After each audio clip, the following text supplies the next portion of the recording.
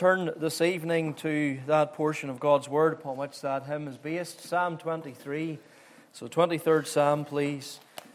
I suspect that many of you need not turn there, because you know it off by heart, but it's always good to follow along in the Scripture. The privilege is ours that we have the full revelation of the Word of God before us in a faithful translation. And so let's avail of the opportunity and open up the Word before us, and let's follow along in the reading of God's precious truth. So the 23rd Psalm, a Psalm of David. Let's hear the word of the Lord. The Lord is my shepherd, I shall not want. He maketh me to lie down in green pastures. He leadeth me beside the still waters. He restoreth my soul. He leadeth me in paths of righteousness for his name's sake. Yea, though I walk through the valley of the shadow of death, I will fear no evil, for thou art with me. Thy rod and thy staff, they comfort me. Thou preparest a table before me in the presence of mine enemies. Thou anointest my head with oil, my cup runneth over. Surely goodness and mercy shall follow me all the days of my life, and I will dwell in the house of the Lord forever. Amen. And we trust the Lord will bless His word to our hearts. Let's take another moment, please, and come before Him and ask for His blessing upon the preaching of His word. Let's pray. Eternal God and loving Father, once again we draw nigh unto Thee in and through the name of the Lord Jesus Christ and all that signifies, His person, His nature, His character, His work. We thank Thee, Lord, for the one who is our Redeemer. And Lord, we come to Thee this night and we pray that Thou would wash us in the Redeemer's blood and fill us full with Thy Spirit. O God, I come to Thee and I pillow myself upon Thee. Thou art my beloved, and I give myself fresh to Thee, Thou who knowest all my weakness, Thou who knowest all my care, while I plead each precious promise. O hear and answer prayer. O God, come, O Father, make it a blessed time. Lord, come and may Thy presence be a known and felt reality, ministering to our hearts through the Word. It is a principal means of grace, and we thank Thee that the Holy Ghost is promised to be amongst us. And so, Lord, we have this blessed assurance that Thou art in our midst. So hear our prayer and apply the Word, such familiar words, but may they come with power to each and every heart. We ask this in the Saviour's precious and worthy name. Amen. Now, tonight I want to conclude the series that I began towards the end of August last year, the compound names of the Lord, and we find ourselves in Psalm 23. The 23rd Psalm is possibly the most beloved passage in the Word of God, and is without doubt the best known of the Psalms. Spurgeon called it the pearl of the Psalms, and there's many, many other men we could quote concerning this 23rd Psalm. Millions have memorized it. Ministers have recited it at weddings and funerals to offer words of comfort, hope and peace. I thought about words of comfort. I'm sure that's more for the funeral than it is for the wedding. But anyway, they have quoted it. The Psalm has dried many tears.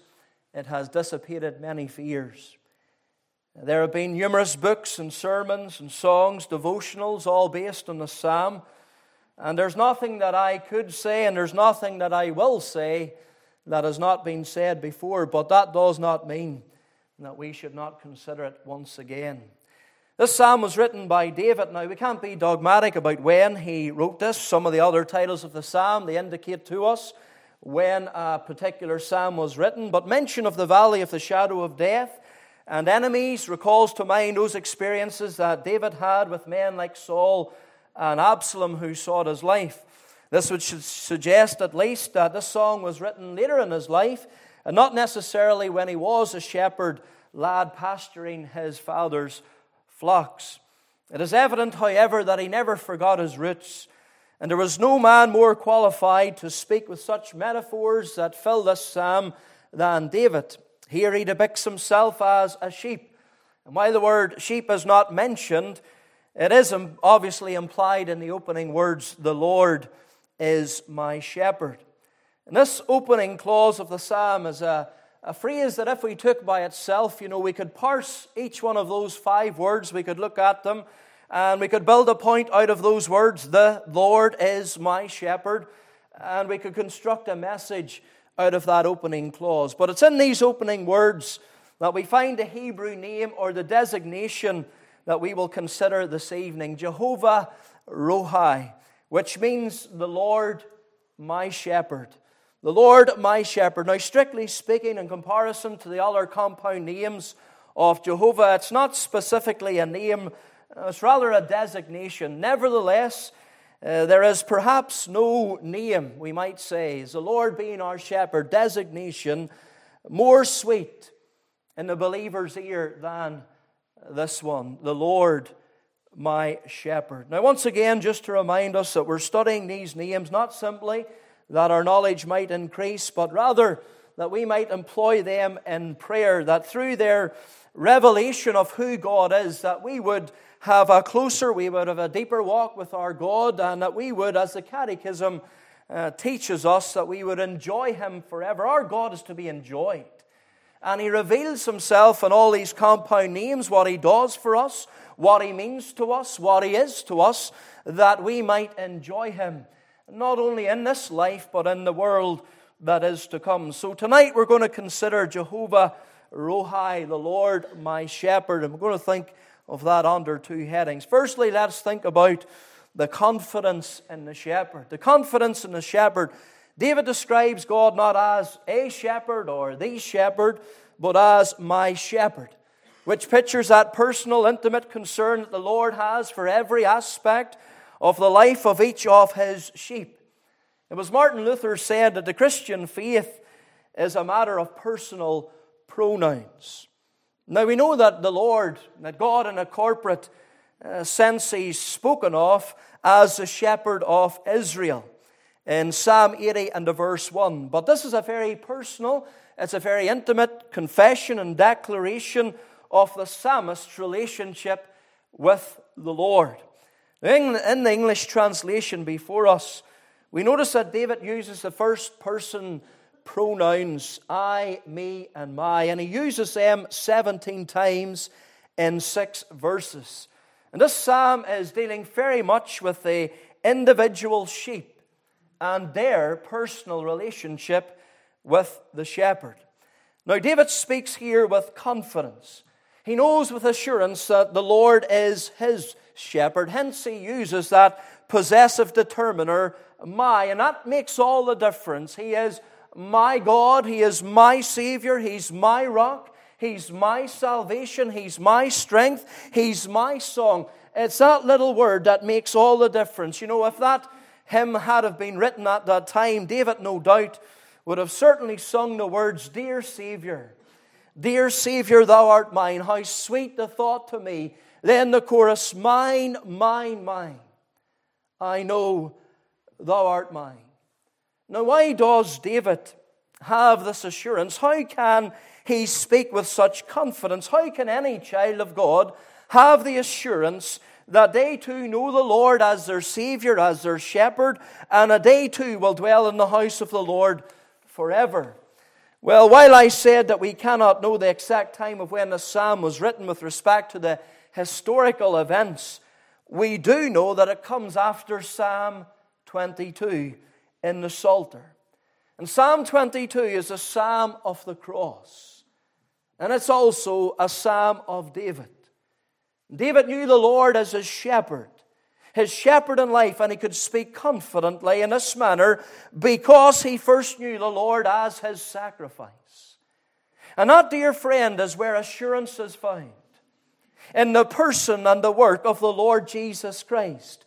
You think of doubting Thomas, as he's often labeled. And we have to be thankful that there's such an individual recorded in Scripture. We would be bereft of comfort, of instruction, if there was no such person as doubting Thomas in Scripture, because you and I, don't we often doubt? But when and where did he get this assurance? When was he enabled to cry out with confidence using the personal pronoun, my Lord and my God? It's when he put his finger in the wounds of Jesus Christ, the marks of the finished work, drew from his soul the affirmation of his personal interest in Jesus Christ. Now that work which Christ has accomplished for his people, it's often put forward in Scripture under the imagery of what the shepherd does for the sheep. This is a major theme of the relationship of the Lord and that relationship that he has with his people. I would say apart from that relationship that sets forth under the imagery of marriage, the marriage bond, or we could say the bride and the bridegroom, the husband and the wife, this illustration of the shepherd and the sheep, well, it is the second, I believe, most prominent illustration of the relationship that the Lord Jesus has with his people. Now, of course, we must start of what we were by nature. As Isaiah so vividly puts it forth in his prophecy, each one of us were as sheep going astray. We were all out in the mountains, wild and bare, far from the tender shepherd's care.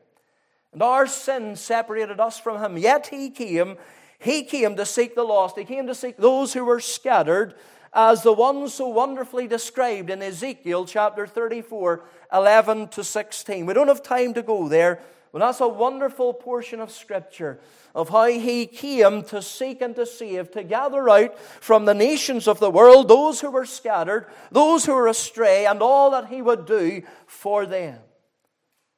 He came as a good shepherd, the one unto whom the sheep belonged. They were given to him by the Father, and yet he must come to purchase them with his own blood. He had an everlasting love for and a deep interest in his sheep. And therefore, unlike the hireling, he laid down his life for them. He laid down his life for you. He was the one who gave his life for us, the lost sheep. And yet, as a great shepherd, he was brought again from the dead by the blood of the everlasting covenant, or through or because that he shed his precious blood, and the work was complete, and full atonement for your sin, for my sin, was made, or else he could not have been brought from the dead. The very fact that that tomb there in Jerusalem is empty, that Christ is now seated on high, is your assurance, it's your guarantee by which you can confidently say that your sins are paid, and that Christ is your Savior, and that you too someday will dwell in the house of the Lord forever. Hebrews 10, it speaks of that full assurance of faith that we can have, and that is based on the finished work of Christ. You see, the old adversary, he comes, and he will come, and he does come. He comes to rob the saint of their assurance and therefore their enjoyment of the Lord Jesus Christ. And that is not what we're created for, to glorify our God, to enjoy him. Doesn't he want to thwart that purpose? He wants to prevent that. He wants to rob God not only of glory, but that we might enjoy him. And so he comes to make us doubt. And that's what he does. He gets us to consider what we have done, what we have prayed, or how we have felt. But those are all subjective feelings, experiences, or thoughts. Now, I'm not saying that they're not real. They are. They're real feelings or real thoughts, but that is not where our assurance is found. Look away to Christ. Look away to the one who we read there prophetically in Psalm 22, who cried, my God, why hast thou forsaken me? Understand that it was for your sin, my sin, that he was forsaken. Remember the truth that is conveyed in that hymn we sang on Sunday evening. Augustus Toplady, he said, payment God cannot twice demand, first at my bleeding surety's hand, and then again at mine. There's no ifs here, there's no buts. There is no I hope so, but David confidently says, the Lord is my shepherd. Child of God, that's a blessed thing. And you can only say that, and anyone can only say that if first they understand and realize and accept and believe that Christ is their sacrifice. We come to the Psalm of the crook, but we must pass through the Psalm of the cross. And so there is the confidence in the shepherd.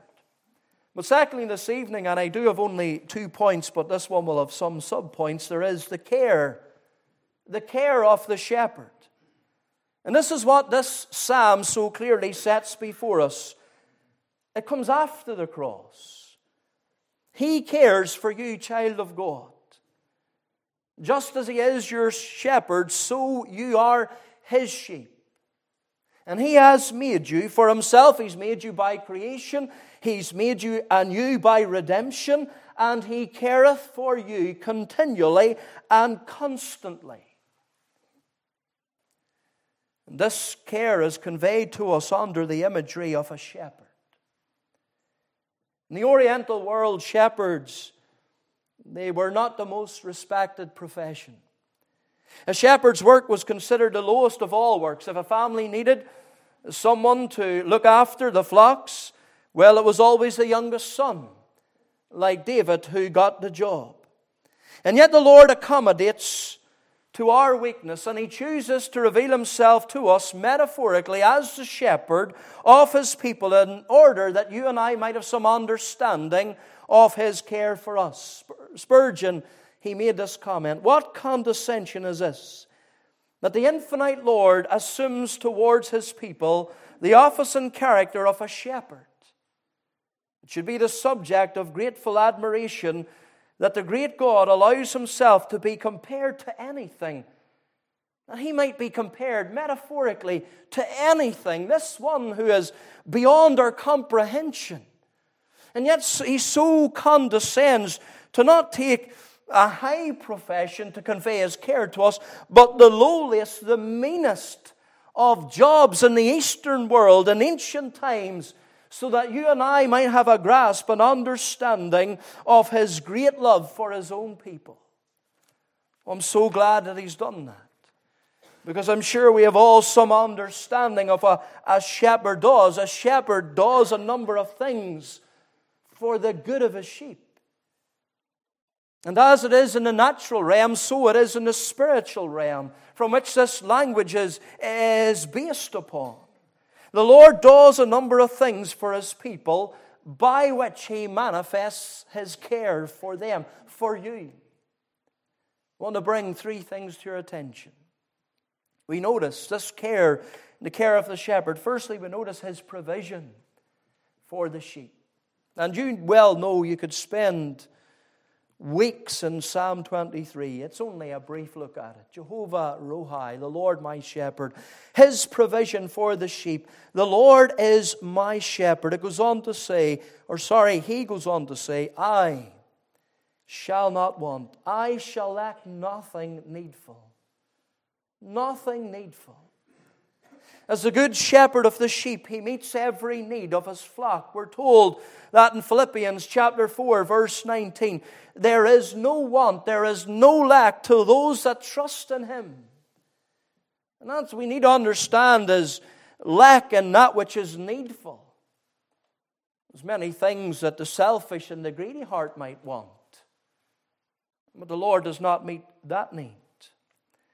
Green pastures, we go on to read, green pastures and quiet or still waters, they are mentioned first because they are the priority of the needs of sheep if they are to survive and grow. And the idea of the tense of the verbs here, He maketh me to lie down in green pastures, He leadeth me. The idea of the tense here is something that our God, the Lord, does for us over and over again. The Lord daily provides for our spiritual needs. Sustenance, provision is discovered and needs are met only as the sheep follows the shepherd. He will lead them to still waters and green pastures, but if they will not follow Him, if they will not follow the shepherd, then they may find themselves with unresolved needs. It's not because He hasn't provided, but simply because the sheep have not followed the Lord. The Lord speaks from His Word. And it's in His Word that He leads us into green pastures. I'm thinking about this today, and on the farm we had what you call rotation grazing. They went from paddock to paddock. And the cows, they grazed one, and when that was done, you moved them into another. And I know some, they back fence so the cows don't tramp over the grass that they've already eaten over.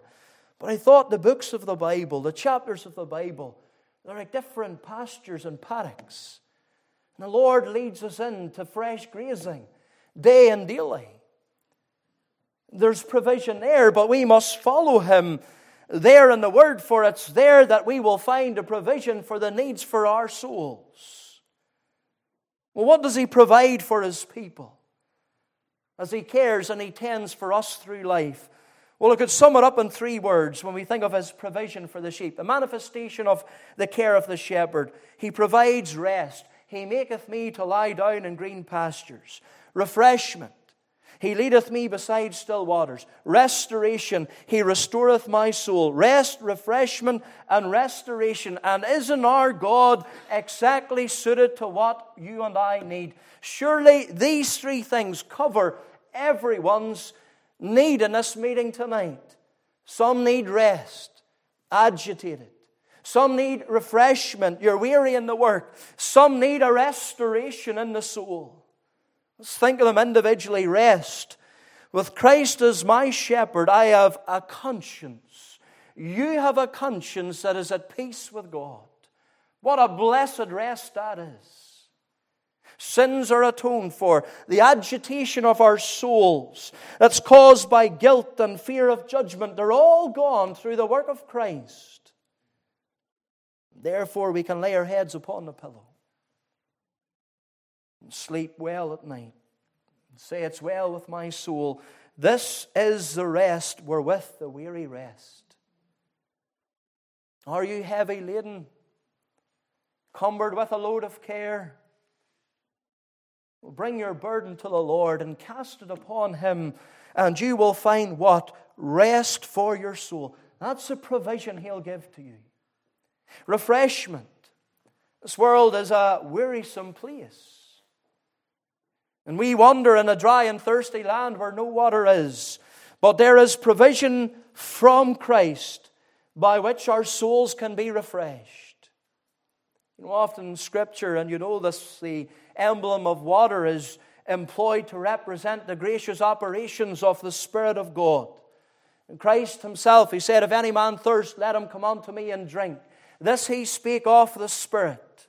That's He, we should say, the Spirit is the pure river, the water of life, which proceedeth from the throne of God and from the Lamb. Isn't the Spirit sent by the Father and the Son? And it is the Spirit of God.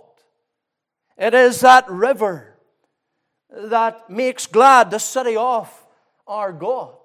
That secret well that springeth up within us. That well of water of life that springeth up unto everlasting life. And you know, when the Spirit receives the things of Christ and shows them to the believer, well, your hearts are revived. The work doesn't become as toilsome anymore. Prayer's not as laborsome. When you see Christ, to be led beside still waters is really to be walking in the Spirit. And to be enjoying communion with Him. We need the soul refreshing of His free and unbounded grace, and the Lord is the one who provides that for us through the Spirit. Restoration. He restoreth my soul. Well, it has the thought to bring the soul that has become unlike itself back again. To bring the soul that has become unlike itself back again. And the Lord can do that for those who have gone astray. He can do that for the backslidden. Wasn't it David who cried unto the Lord, restore unto me the joy of thy salvation? Is that something you need tonight? Is that a provision you need? Well, it's found in Christ. He will provide that for you. The church often needs to be restored to its first love. The souls of believers become unlike themselves in that firstborn light and gloom declines. Where is the blessedness? I knew when first I sought the Lord. But the Lord, our shepherd, restores our souls through the ministry of the Word, through prayer and praise and the communion of the saints. Those who neglect the means of grace, where their souls become unlike what God intended for them. He is my shepherd, and therefore I shall not want.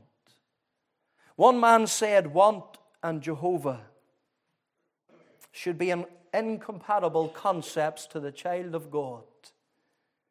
For having the Lord, we should lack nothing.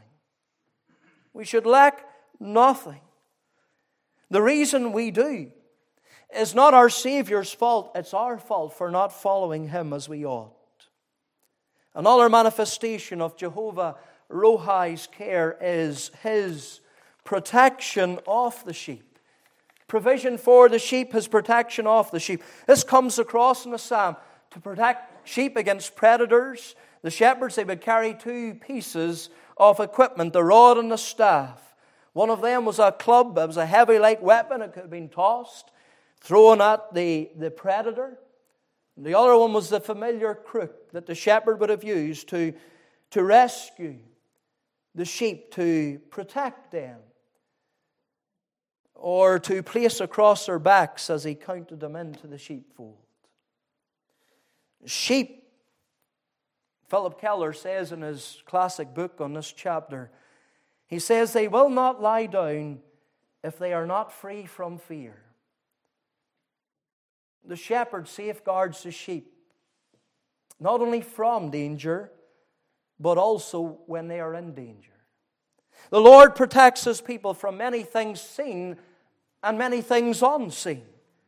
What does He protect us from? Well, He protects us from making wrong decisions and going down the wrong pathway in life, only if we follow His guidance at it. It's been well reported that the eastern shepherd goes before the sheep.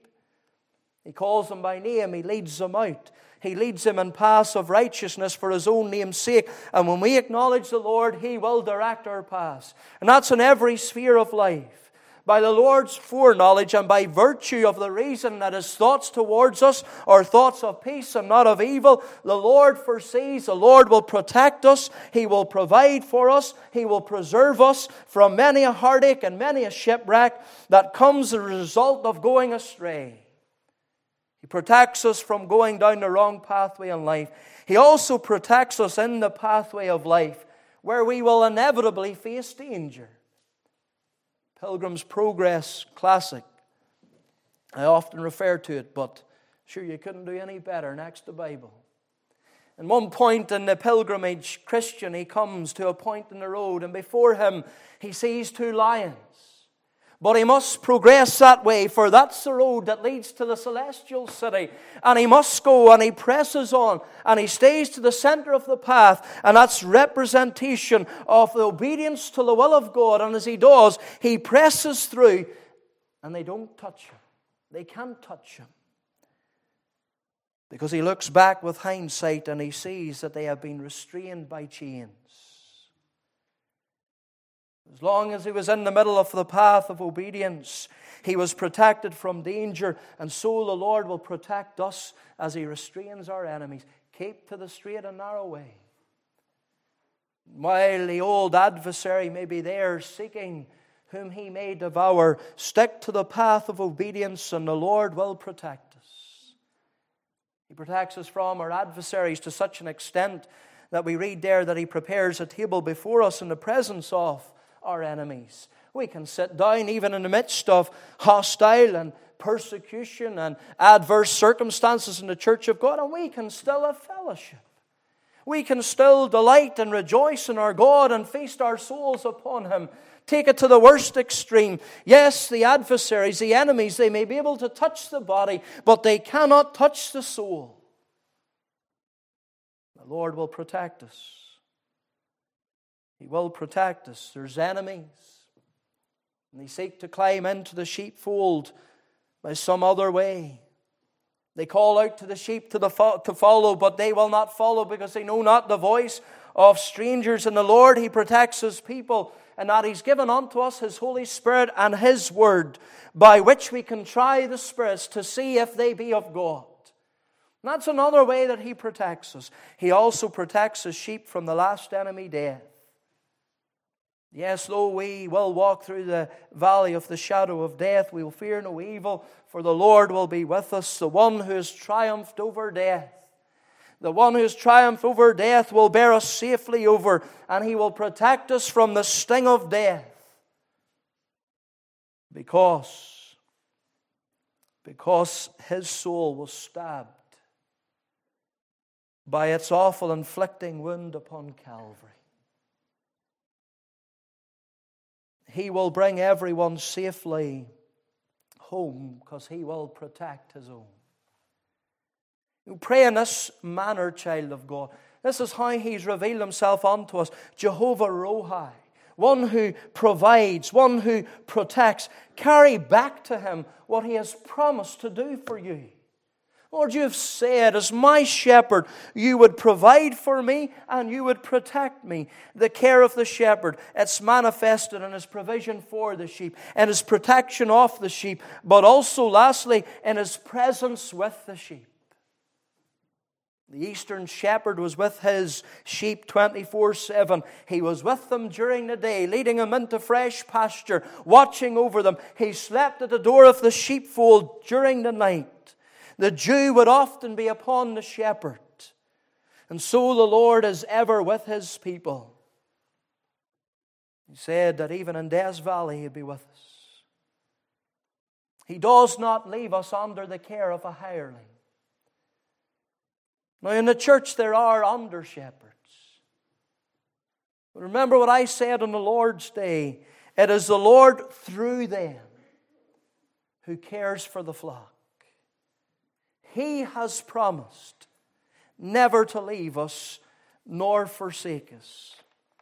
And isn't it great to have such a shepherd whose eye is always upon us, who foresees into the future and is already the provision and the protection in place for all that we need. We are never out of the tender shepherd's care. As I conclude, draw the series to a close, it has been suggested that the 7 compound names of Jehovah that we have previously studied, or rather what each of those compound names reveals to us about the nature, the character, the person, the work of our God, they're found in this psalm presented before us, in which we find the Lord as Jehovah Rohi. In the words, I shall not want, there we have Jehovah Jireh, the Lord will provide. In the words, He maketh me to lie down, there we have Jehovah Shalom, the Lord our peace. In the words, green pastures and the still waters, that which nourishes the sheep, that which builds them up and causes them to grow and to thrive, there we have Jehovah Kadesh, the Lord who sanctifies thee.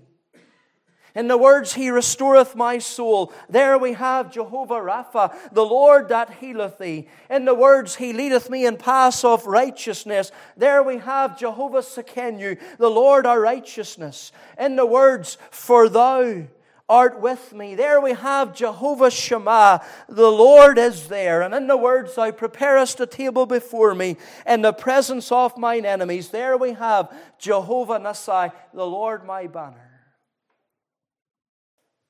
He has made Himself known unto us by these wonderful compound names. Therefore it is a blessed psalm to finish on.